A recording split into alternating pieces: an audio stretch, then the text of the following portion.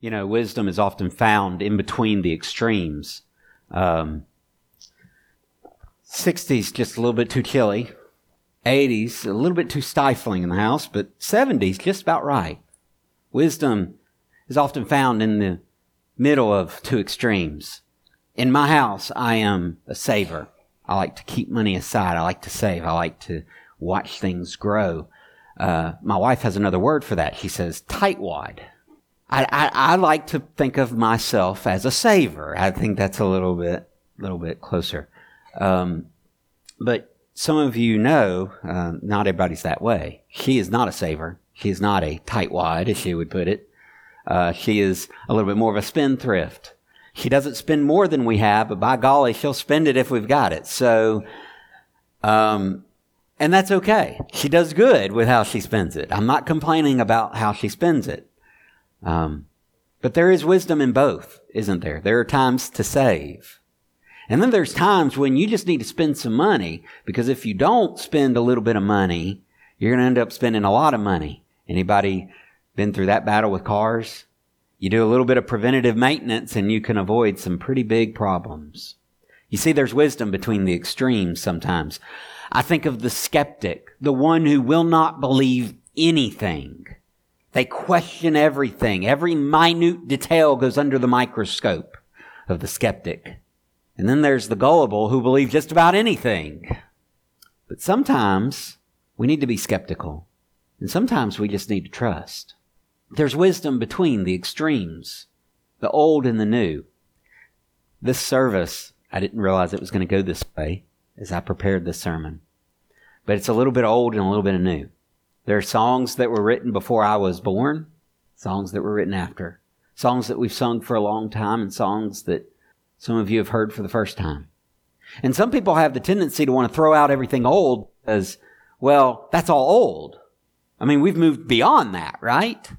But then again, when you have a song, when you have a way of doing things that's made it through generations, through centuries, there's a reason Amazing Grace is still sung. There's a reason that some of the things that are old still are around. Some of the cathedrals that were built in the Middle Ages are still beautiful, still majestic, still awe-inspiring. Just because it's new doesn't mean it's good. Just because it's old doesn't mean that it's good.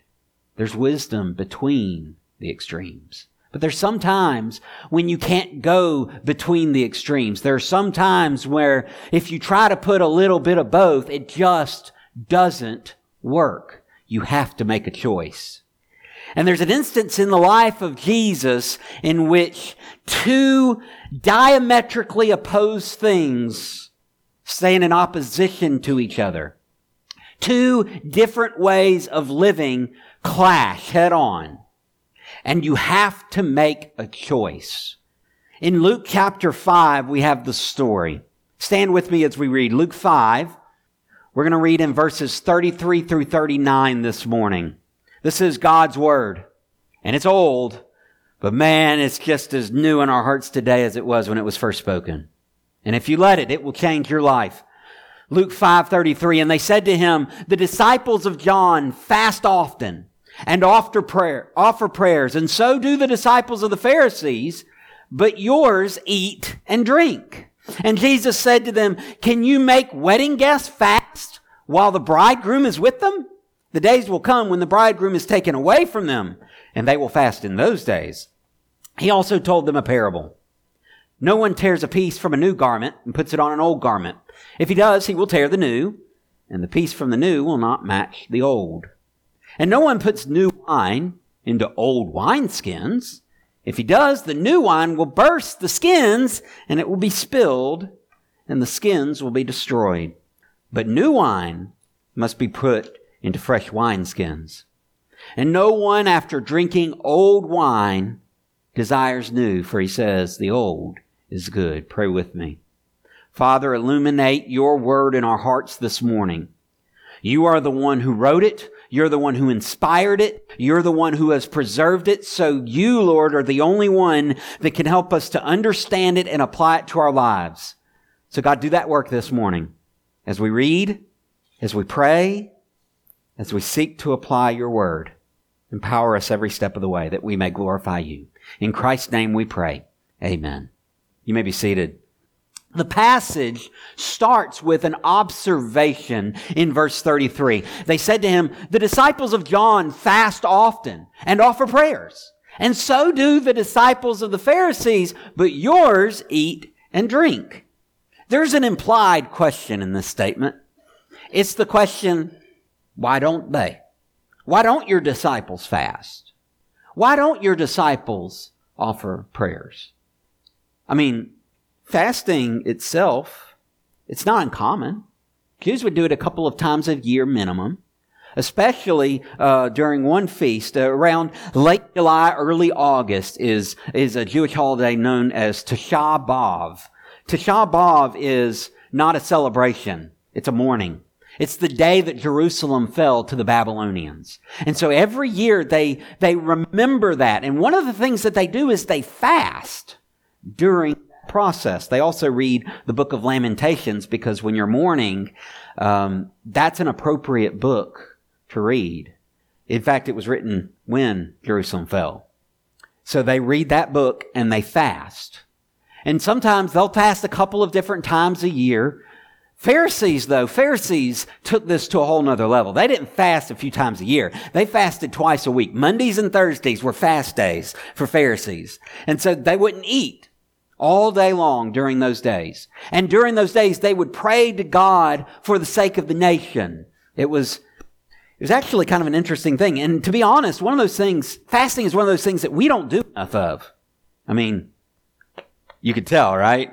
I could definitely use a fast every now and then. We don't fast very often.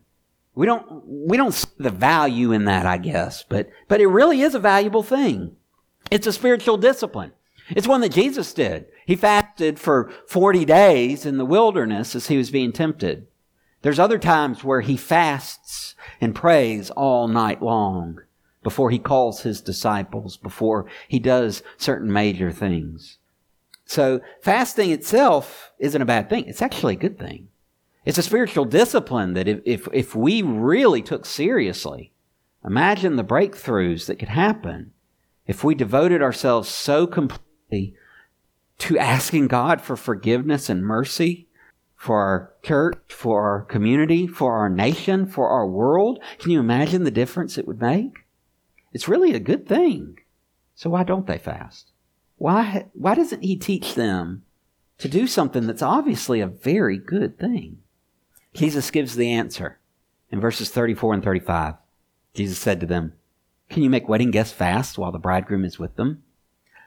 I don't know if you've ever been to a wedding, but I don't think it's a very good place to fast. Okay? Verse 35, the days will come when the bridegroom is taken away from them, and then they will fast in those days. What Jesus is saying is that there's a time to fast. There's also a time when fasting just isn't appropriate. He uses the examples of wedding guests, and we think of a wedding, we think of the ceremony. And yeah, there's a lot of build-up and a lot of preparation for it, and you get everything ready, and the bride has to pick out her dress, and then get fitted for her dress, and then get refitted for her dress, and then get refitted again, and all these different things, right? She's got to get her hair done, and she's got to get all kinds of stuff all in the process. The guy just runs down to the tuck shop and is like, yeah, I think my arm length is 34, probably a 40 chest, and that should do it. Let's see, size pants, I don't know, 36, 30, something like that. Anyway, yeah, and that's it. And then when he gets the suit, he puts it on, and it fits, and it's really uncomfortable, because that's how you know it fits. If it's comfortable, it's too big. So it fits, he's uncomfortable, and he says, all right, this is fine. I just need to make sure I return it. That's all it is for the guy. The girl goes through a whole lot more. But there's all kinds of different decorations and all kinds of different things to get ready, and you got to send out invitations and all this kind of stuff. We think of a wedding, though, as just that ceremony. But in those days, weddings were a little bit different. There was a whole lead up to the ceremony. There would be feasting, not fasting. It's not appropriate for the groomsmen staying with the groom before the wedding. They had basically two jobs. Number one is to make sure the groom didn't go get the bride too early. And number two was to make sure he got to the bride when it was the right time. But all the time, they are with the groom. These wedding guests are really groomsmen. and they are celebrating with him. They're feasting. You see, it doesn't make sense for the groomsmen to be fasting in a time of feasting. He says they don't fast because it ain't time yet. They are there for him. John makes an interesting statement concerning this. Jesus wasn't the only one that compared himself to the bridegroom. Paul talks about the church being the bride of Christ. That's not an accident. He does that on purpose. But John also talks about Jesus as being the bridegroom and him as being like one of the groomsmen. He says this in John 3. The one who has the bride is the bridegroom. The friend of the bridegroom who stands and hears him rejoices greatly at the bridegroom's voice. In other words, the groomsman is happy for the bridegroom.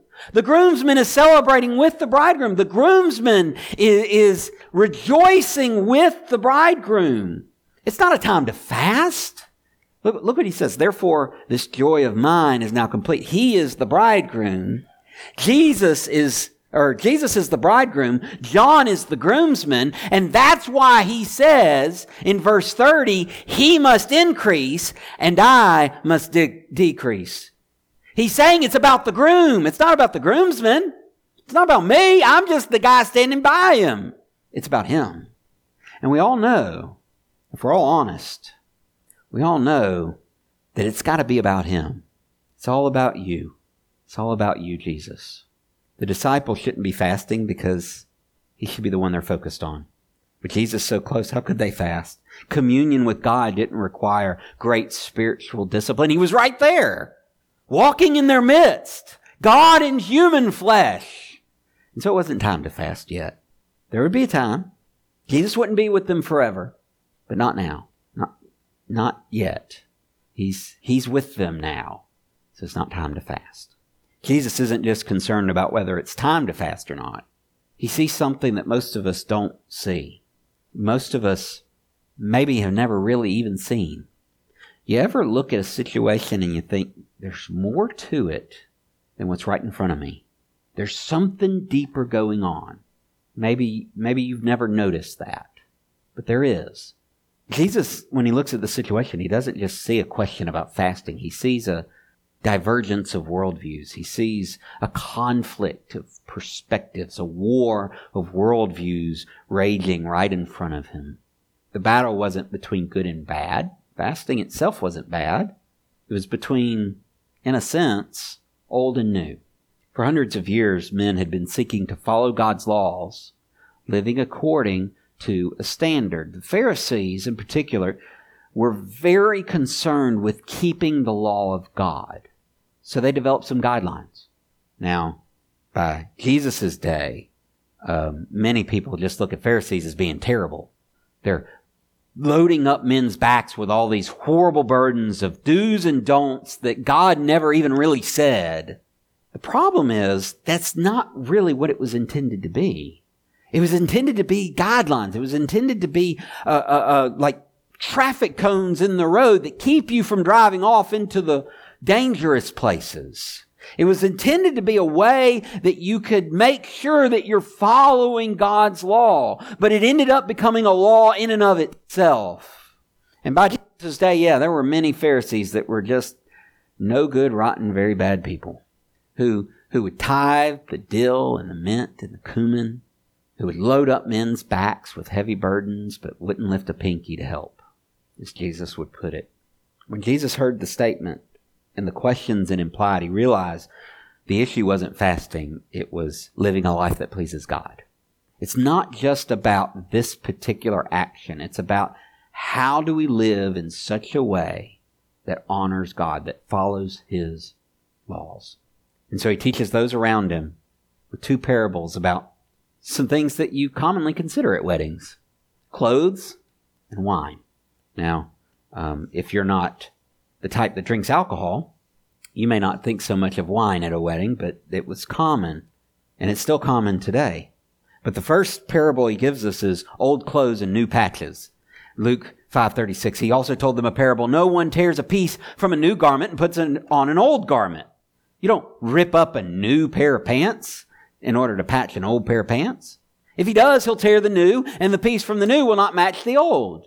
Matthew gives a little bit different wording with this same basic idea. Matthew 9:16, no one puts a piece of unshrunk cloth on an old garment, for the patch tears away from the garment and a worse tear is made. So I'm not a seamstress, okay?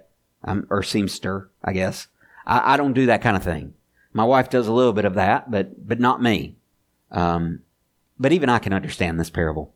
If you have an old pair of pants and you got a hole in the knee, you go to patch it. You don't take brand new fabric that hasn't been pre-shrunk to put on that hole, right? Because when you do and you wash it, what happens? The new stuff shrinks, the old stuff doesn't, and it rips it and makes it even worse. Okay? That's pretty, we all got that? Okay? For those of you who've never done laundry before, things shrink in the wash, okay? Anyway, I won't go there. Not only that, it'll be blatantly obvious. The fabric won't match. That old stuff is a little bit dingy. It's a little bit dirty. It's a little bit stained. It's a little bit old. It's a little bit frayed. It looks old. Feels old. That new patch right there, that's not old. It's got a different color to it. It's a little brighter. It won't match. You don't put a new patch on an old pair of pants. There's something interesting, though, about Jesus' words. Not only does he talk about putting a new patch on an old pair of pants. Look at where the new patch comes from. Verse 36. He also told them a parable. No one tears a piece from a new garment. So not only is it not putting on a new patch on an old pair of pants, you're not going to rip up a new pair of pants to patch an old pair of pants. That's ridiculous. Just put the new pair on. Throw the old pair away. Why would you do that? Why would you tear up something that's good in order to patch something that's raggedy? We wouldn't do that. And yet that's exactly what we do. Problem is, many people try to patch up their, what they call old-time religion. A religion that's based in works. A religion that's based on what I do, what I can be. That's based on how I contribute, how I climb the mountain to get to God. And we try to patch it in those places that are holy. Oh, well, I got a little problem with pride. So I better put a Jesus patch on that pride hole in my knee. I got a little problem on the other knee with anger. And so I'm going to take a Jesus patch and I'm going to patch up that anger hole on my old pair of works pants. And the problem is, in the wash, it rips apart because that new patch don't go with that old pair of pants. You can't just get a Jesus patch and sew it in where the holes happen to be and expect it to work. Jesus is saying he ain't no patch. He's a whole new pair of pants. A religion that bases everything in faith on him. If we're saved by faith, we're changed by faith, we grow by faith, we mature in faith until the day that our faith is made complete and we are glorified. It is a righteousness that is, as Paul says, from faith to faith. Faith all the way through. And you can't use that to just patch up works. You can't use that just to fill in the gaps, to cover over the holes in your knees. No, that doesn't work. When we try to patch our raggedy pair of works pants with a Jesus patch, we're ripping apart the faith pants that we should be wearing in order to save a pair of old pants that just don't work for us anymore. Don't do that. Throw away the old junk. The junk that never worked anyway. And put on the new pants. By the way, I hear echoes of 1 Corinthians 5:17 where Paul says, if any man is in Christ, he is a new creation. The old things have been patched over? No, they're passed away. Chunk them in the garbage. You got a better pair of pants now. Not only are we talking about old clothes and new patches, we're talking about old wineskins and new wine. Luke 5:37-38. No one puts new wine into old wineskins. If he does, the new wine will burst the skins and it'll be spilled and the skins will be destroyed. But new wine must be put into fresh wineskins. Now, as little as I am of a seamstress, I'm even less of an alcohol maker. Okay? I don't make wine. I don't have my own wine press. I don't crush grapes. I don't do any of that kind of stuff. And it's probably a good thing. Is there no end to the things I cannot do? I've looked at a few things, and according to experts, wine goes through this aging process, and it's kind of like bread, actually. There's bacteria, yeast, in the wine, and it starts feeding off the sugars that are in the juice, and it creates gases, and it expands, actually, in the process. And as it's doing this process, it starts fermenting and becoming alcoholic. You crush grapes, you make grape juice, you let it sit a while, and let these things take place, and it becomes wine. Now, just like bread in the oven, that yeast causes to rise, as the wine ferments, it actually expands. So if you now we use bottles today, or they do, whoever does it, I don't do it. So not we, including me, but whenever, in those days, you had skins. And if you put an old skin, it would be dried out. It wouldn't be as flexible as it used to be. And so if you put new wine into an old wineskin, the wine would expand inside the skin. There's no way for the air to get out except bursting the skin. That's what Jesus is talking about. You don't put new wine into an old wineskin because it can't stretch. A new wineskin will have a little bit of stretchability to it. And so as the gas expands in there and as it gets a little bit bigger, the wineskin itself would get bigger, like a balloon. You blow up a balloon and it gets bigger to take in all the air, right? Well, eventually, there's a place where that balloon will pop. And if it's an old balloon and you try to blow it up, it ain't going to go very far before it pops. There's too much pressure. Same thing happens here. When you put a new patch on an old pair of pants, it's going to end up ripping apart. When you put new wine into an old wineskin, it ends up ripping it apart. It's the same problem. It's kind of combining a little bit of Jesus and putting him into an old way of doing things. Well, I'm just going to live an old way, the way that I think is right, where I earn my salvation, but I'm going to put a little bit of Jesus behind it so that I can actually accomplish it all. I'm going to take a little bit of the Jesus wine and I'm going to put it in my works-based salvation wineskin, and I'm going to be good to go. It don't work. You see, because of what Jesus does in you. Jesus causes you to grow. When you take in Christ, and you are that new creation, yeah, you're like a little baby, but that baby don't stay a baby. That baby grows. And Jesus grows you and matures you. He teaches you how to walk with God. He shows you the way through the Holy Spirit, teaching you and guiding you in truth. You grow to maturity. And as you're growing, that old works-based salvation just won't hold it. It's not flexible enough. It's too rigid, too old, too dried out. We need a new skin that'll hold the wine as it ferments so that it won't burst. The point of both of these parables is that you cannot mix the new and the old together. You cannot live in such a way to earn your salvation through works and put faith in Christ. It doesn't work. I've said it before. Jesus ain't a vacuum attachment. It's just good for those tough little spots that are hard to get to. It's all or nothing with him. There's no in between the extremes. You're either trying to earn your salvation in God or you're trusting in Christ. It's one or the other. You can't trust and still be trying to earn it. Now, that new wineskin is kind of a discipleship, isn't it? It's learning to mature in your faith. And yes, there is a place for works in faith-based salvation. It's the result of faith. It's the result of being saved.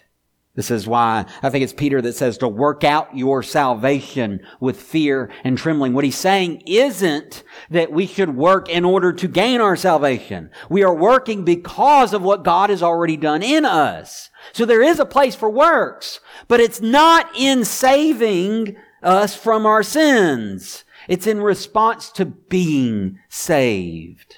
It's not based on works, but it results in works. Show me your faith without your works. I'll show you my faith by my works. That's what James says. So we have this new and this old way, these old pants of works pants, where we're trying to earn our salvation by the things that we do, by the laws that we uphold, by the things that we don't do. It's time to throw those pants away and put on the new pair of pants. The faith pants. The pants that put absolute trust in Christ. We try to take our old wineskin of rigid, religious repetition that's vain and empty, and we try to put Jesus into it, and it just bursts the skin. It can't hold it. Instead, we should be putting our new wine, our wine of faith in Christ, into wineskins of discipleship that live out that faith. Those skins will grow. Jesus adds one more line to the parable, though. Verse 39, no one after drinking old wine desires new, for he says the old is good. I got to be honest with you. A lot of people, when they look at this new wine, when they look at that new patch, they choose to go with the old way instead. I'll just take what I'm used to. Fact is, you got to choose. He's not saying that the old wine is better. He's saying that a lot of people look at it that way. And you have to make that choice. There is wisdom between the extremes often, but sometimes you've got to choose. And Jesus is one that you've got to choose.